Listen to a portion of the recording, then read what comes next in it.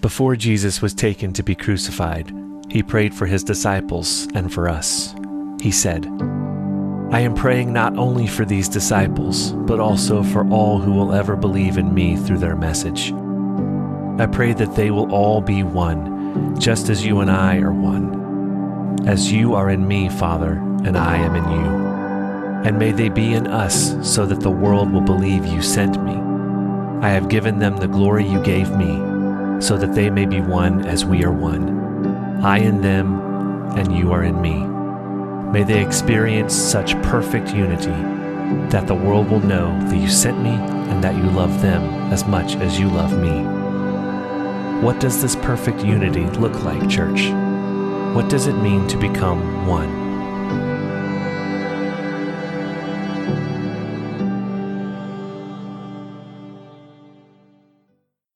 And I am delighted to see your faces this morning and very honored to be able to share the next message in our One series today. And we are so grateful for all of our guests and visitors here today to celebrate these beautiful baptisms. And I think this message is going to really prepare our hearts to fully grasp the beauty of what we're going to witness today. So I'm really, really excited to share it. So this One series is a brave and beautiful exploration of this prayer of Jesus for the church, for his disciples, for all disciples that are ever to come to become one. And I'm honored and grateful to be on the journey with you guys. And I think in this series so far, we've learned some life-changing truths, right? So if you weren't here for our first two messages of this series and what we talk about today resonates with you, I would really, really recommend that you go back and listen to the first two messages on our podcast, because the first week, Brett talked about this prayer of Jesus, and he painted the picture of this vision of unity, of this vision of Christ followers truly becoming one in such a way that God would seem real to people. Like, that is a brave and important prayer, and it's literally the last prayer that Jesus prayed with his disciples before he went to die. And so Brett talked to us about what that unity could look like and what it means to wrestle with that idea. Because that idea, as we know in our culture, in our world, in the greater church community, is hard. That does not seem like an easy concept. And it does not seem like something that exists in very many places, but it is what Jesus prayed for, right? So Brett talked to us about the wrestling. And then last week, Benjamin talked to us about the line in the sand. What lines in the sand do we draw? In an effort, we think we're in an effort to be unified in truth, but in actuality, we're drawing lines in the sand that are separating us. And Benjamin reminded us that for Jesus, there was only one line. The line between God and us. And that's the line that Jesus came to erase. And we talked about his encounter with the prostitute and the Pharisees and what he did there. We talked about how Jesus uses an invitation to communication for transformation, right? And we're going to talk about that a little bit more today. And we talked about how Jesus spoke the truth of grace and the truth from grace. It wasn't one or the other for Jesus. It was all of both, right?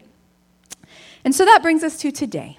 And I think after hearing Benjamin's message last week, we have a little better idea of what this unity could be like. That makes sense to us, right? To wipe away those lines like Jesus did and to look at God the Father that way. So we have some sort of vision painted in our minds and in our hearts of what this unity could look like.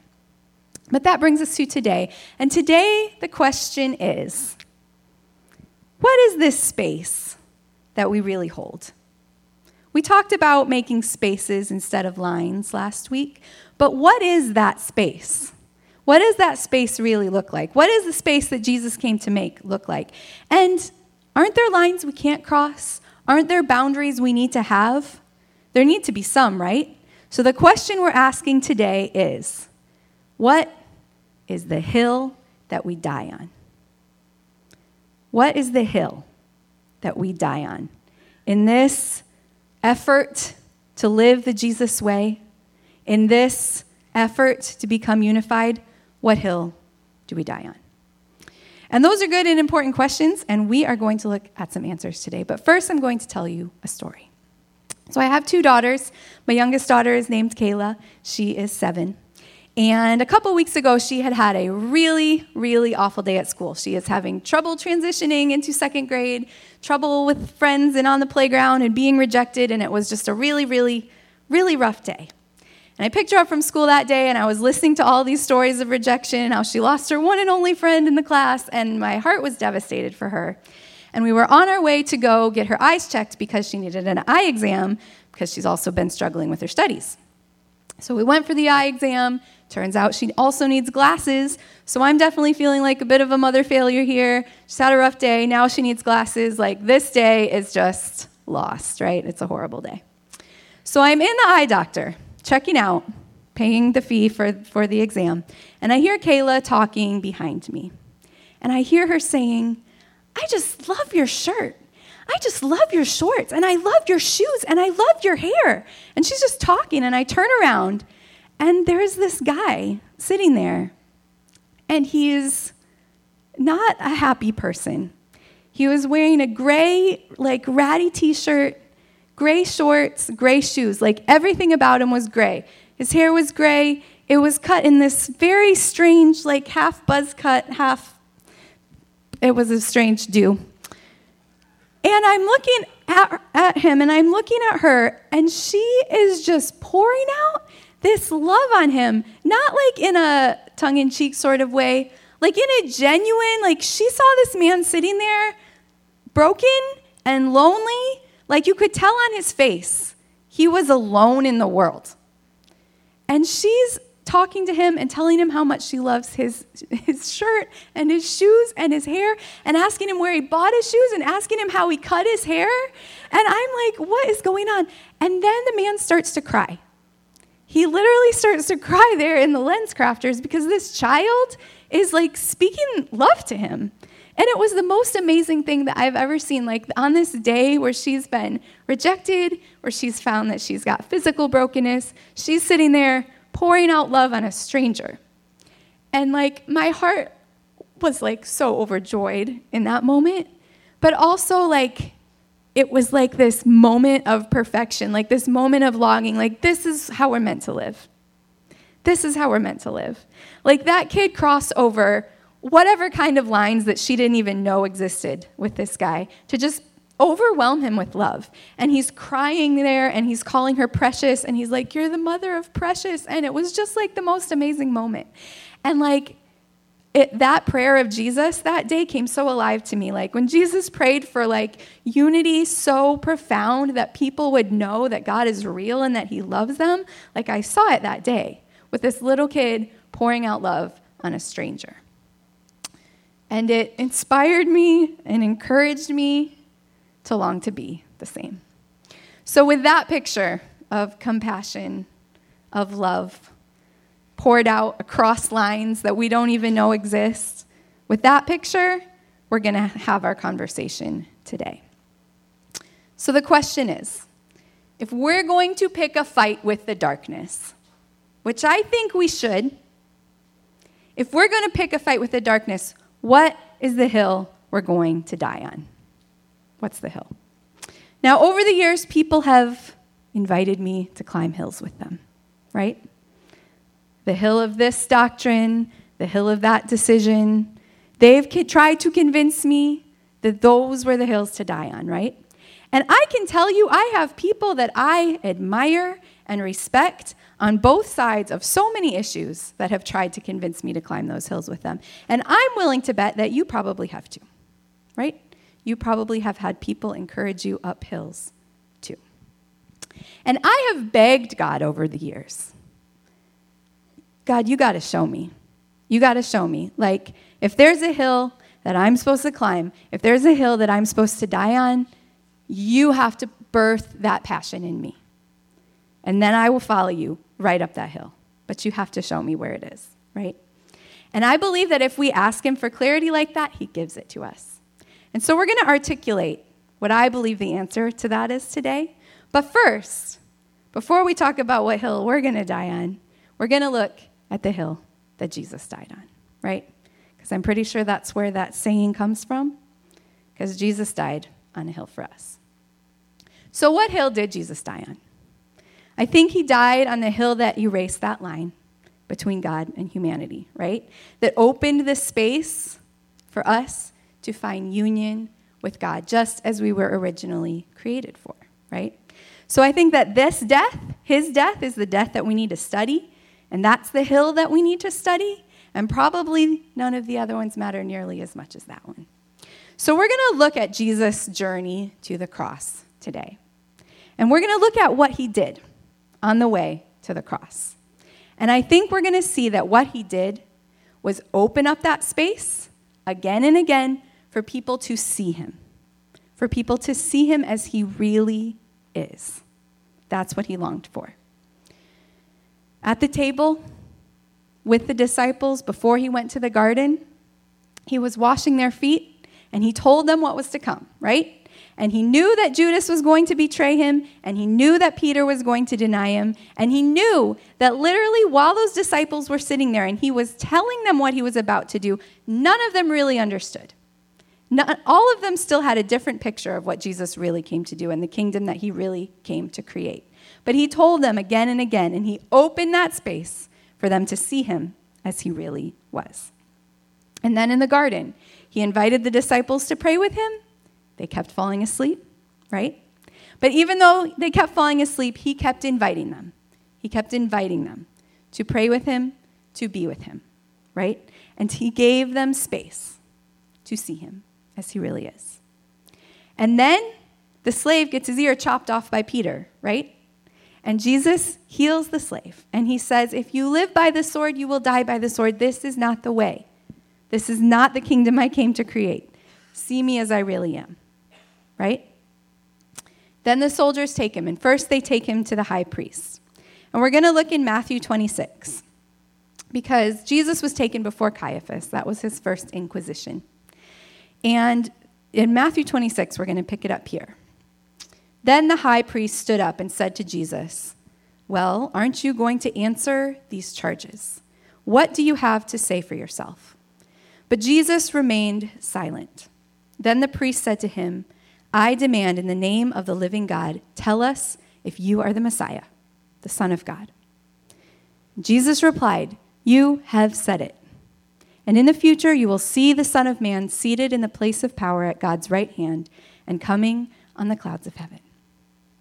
Then the priest tore his clothing to show his horror and said, blasphemy. Why do we need other witnesses? You have all heard his blasphemy. What is your verdict? Guilty, they shouted, he deserves to die. Then they began to spit in Jesus' face and beat him with their fists, and some slapped him, jeering, prophesy to us, you Messiah. Who hit you that time? Jesus is standing there, silent against all the accusations, until finally someone speaks the truth. They speak it not because they believe it's truth, but they speak it and he affirms it. And then they beat him, and they convict him guilty, and they send him to Pilate. They try and disgrace him. They call him a blasphemer, but he still holds open the space. He still holds open the space for people to see him as he is. Then he goes to Pilate, and the exchange between Jesus and Pilate, who was in charge of the Romans at the time, it's both heartbreaking and beautiful. Because Pilate does not want to convict Jesus. Pilate doesn't think that Jesus has done anything wrong, but the people are demanding that he be crucified, right? And in John 18, we see part of their conversation together. And Jesus said, my kingdom is not of this world. If it were, my servants would fight to prevent my arrest by the Jewish leaders, but now my kingdom is from another place. You are a king then, said Pilate. Jesus answered, you say that I am a king. In fact, the reason I was born and came into the world is to testify to the truth. Everyone on the side of truth listens to me. And then Pilate asks the very important question, what is truth? What is truth? With this, he went out again to the Jews, gathered there, and said, I find no basis for a charge against him. Of course, then the Jews continue to demand that he's crucified, and Pilate finally convicts him because Pilate can't break through the fog to see the truth. He's looking for it, but he won't see it. But Jesus is still standing there, opening the space for someone, anyone, to see him as he is, the Son of God, the Messiah, right?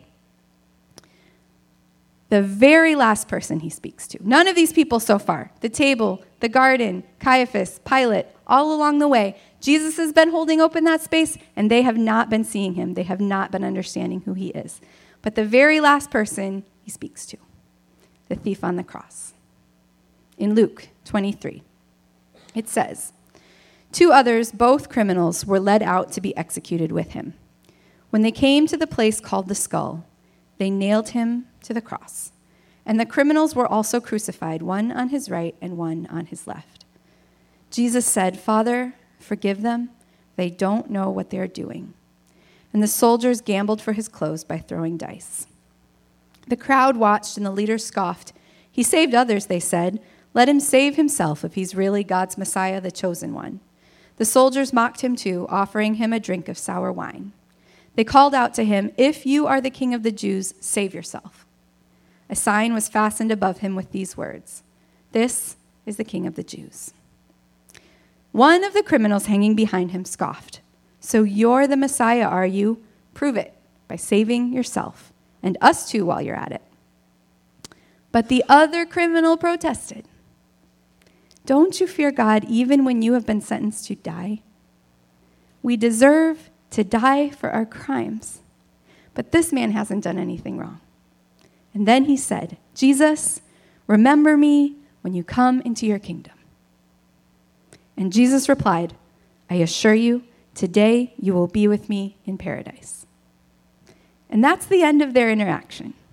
This thief on the cross, the one man who really saw Jesus as he truly was, the one man who realized that this is the Son of God, he's done nothing wrong, and he asked him to remember him when he comes into his kingdom, not the kingdom that the whole world thought he was coming into, but the kingdom of God, right? And Jesus promises him redemption in that moment because he sees Jesus as he truly is. And that's it. The man did not need to say specific words. He didn't need to recite a specific creed. He didn't need to be baptized. He didn't need to prove that he had some sort of promise not to sin no more. He didn't have to give a lengthy account of his wrongdoings. All he had to do was to see Jesus as he really was and ask him to remember him in the kingdom of God. Remember me when you come into your kingdom. And this is the hill that Jesus died on, right? So I think what we can learn from this is that the hill we die on is the hill that points to the truth that Christ in us has the power to redeem and to bring us into peace with God. The hill that points to the truth that Christ in us has the power to redeem and to bring us into peace with God.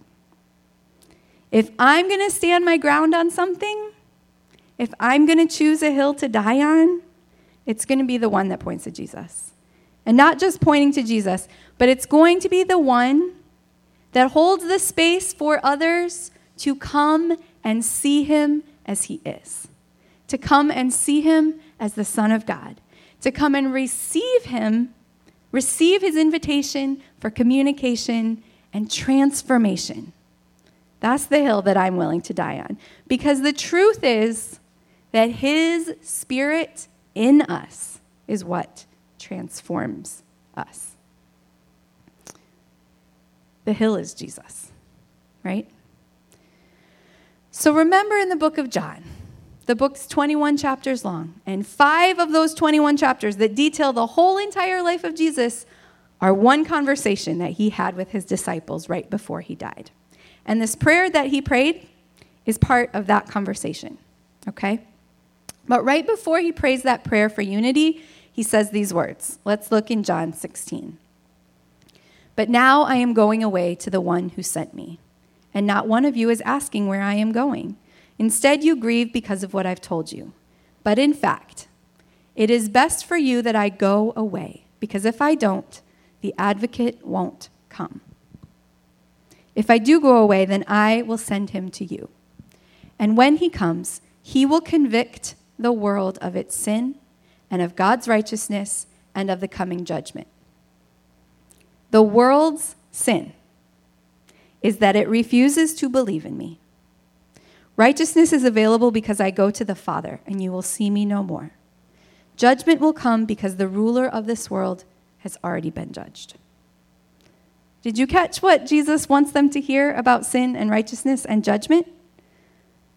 What he's saying is that he stands in this open space and invites us to see him as he is, and the sin is the not receiving. The sin is the not seeing. That's the sin he's talking about. And the righteousness is ours not because of what we do, but because of who he is, right? And the judgment is delivered because the darkness has already been defeated. Then he goes on. There is so much more I want to tell you, but you can't bear it now. When the Spirit of truth comes, he will guide you into all truth. He will not speak on his own, but will tell you what he has heard. He will tell you about the future. He will bring me glory by telling you whatever he receives from me. All that belongs to the Father is mine. This is why I said, the Spirit will tell you whatever he receives from me. Do we hear what Jesus is saying here? He's saying, there are things that I want to tell you, but you won't understand them right now. You can't handle them right now. So I'm sending my Spirit to be with you when I leave. And the Spirit that I leave you will continue to teach you and guide you. That is what he is saying, right? Now, we know this. If we've been around the church, if we've been around the teachings of Jesus, we know this. But my question is, do we believe it? Do we live like it? Do we believe and live like the Spirit of God, the Spirit of Christ, is alive in us? Because that's why he died. He said, it is good that I die, because when I die, the Spirit will come and the Spirit will dwell in you. That's why he died. So his Spirit can live in us. John puts it this way in his letter to the church. In 1 John, he says, you must remain faithful to what you have been taught from the beginning. If you do, you will remain in fellowship with the Son and with the Father. And in this fellowship, we enjoy the eternal life he promised us. I am writing these things to warn you about those who want to lead you astray. But you have received the Holy Spirit, and he lives within you, so you don't need anyone to teach you what is true. For the Spirit teaches you everything you need to know, and what he teaches is true. It is not a lie. So just as he has taught you, remain in fellowship with Christ. Now, we're going to baptize some kids today. We're going to baptize some people today. And there's a lot of things that are really important to teach our kids that we're baptizing, right? We'll teach them about sin, and we'll teach them about choices, and we'll teach them about consequences, and we'll teach them about the enemy, and we'll teach them about what it looks to live like Jesus. And we'll teach them about love and joy and peace and patience and kindness and goodness and faithfulness and gentleness and self-control. We will teach them all those things. But if we don't teach them this thing, if we don't teach them that Christ Jesus is alive in them, then they're missing it. This is the thing. Christ Jesus, the Spirit of God, is alive in us and in the kids we will baptize today, right? And as he lives in us, we begin to look like him. As he lives in us, we begin to look like him.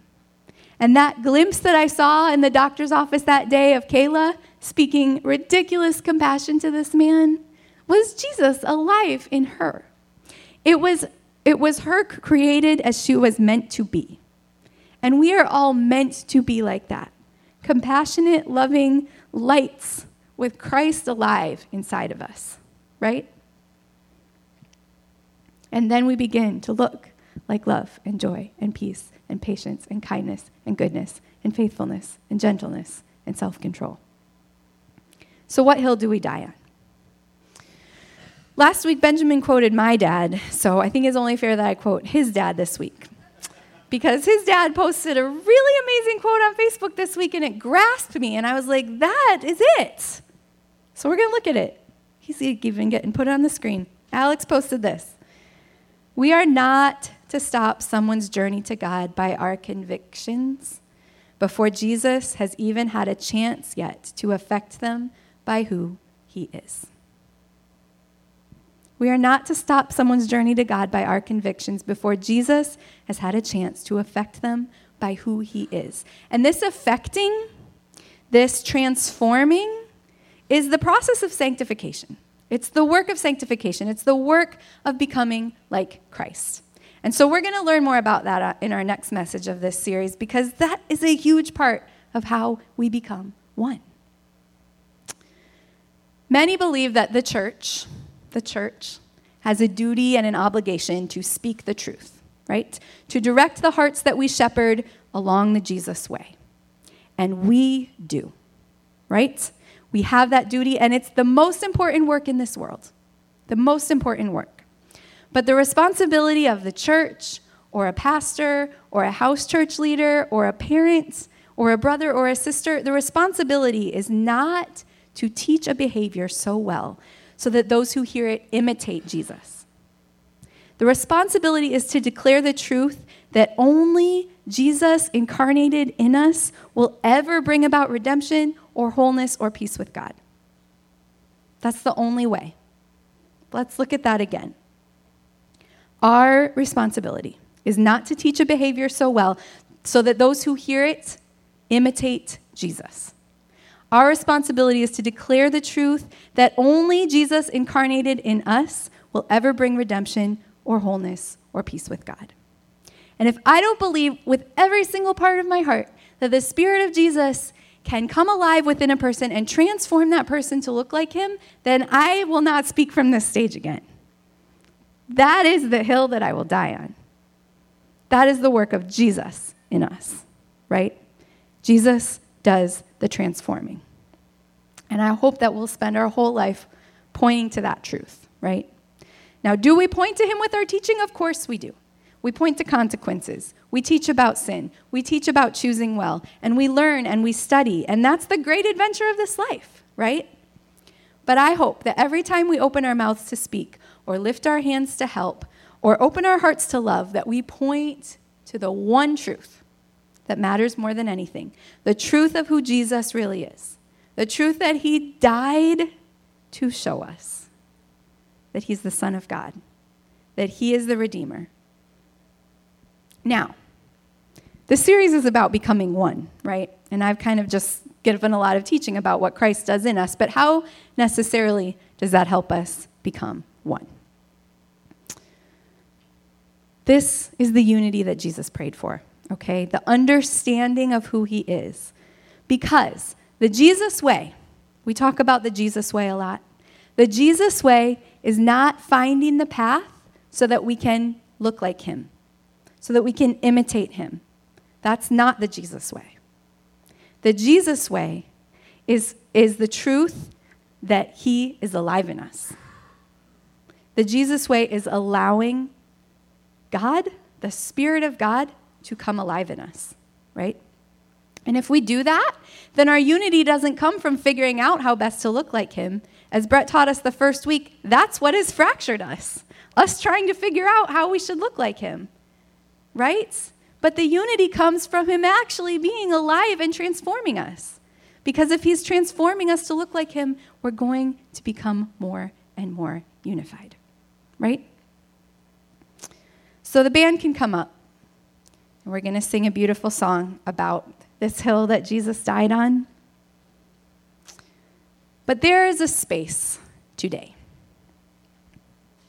And Jesus is here in this space. At Circle A, my dad always asked the kids to imagine what it would feel like if Jesus himself walked through those doors and walked in the room and sat down. And the fact is that he's here. He's here. The Spirit of Jesus is here today, inviting us to see. to see him as he really is, and to understand the reality that the Jesus way is not about imitation. It's about the incarnation of Christ in us. He invites us to see him as he is. And that is the message I would die for. That's the hill I would die on. It's the one that he died on. So let's pray. God, I pray that these words of truth would not just sound like another sermon we've heard 1,000 times about you living in us, but I pray that they would take root in a deeper place, in a truer place, in a place where we long to experience the fullness of that reality, the fullness of what it would feel like to have you alive in us, unifying us, pouring out your love through us to your people. God, I pray that we would have those experiences this week as we look in and we nurture you in us, that you would begin to pour your love out of us, and that we would have those experiences where we stop for a moment and we say, this is how it was meant to be before the brokenness. God, I pray that you would teach us. I pray that you would continue to invite us and that we would continue to say yes to you because we long to transform. We long to look like you. So help us today to see you. In your name we pray.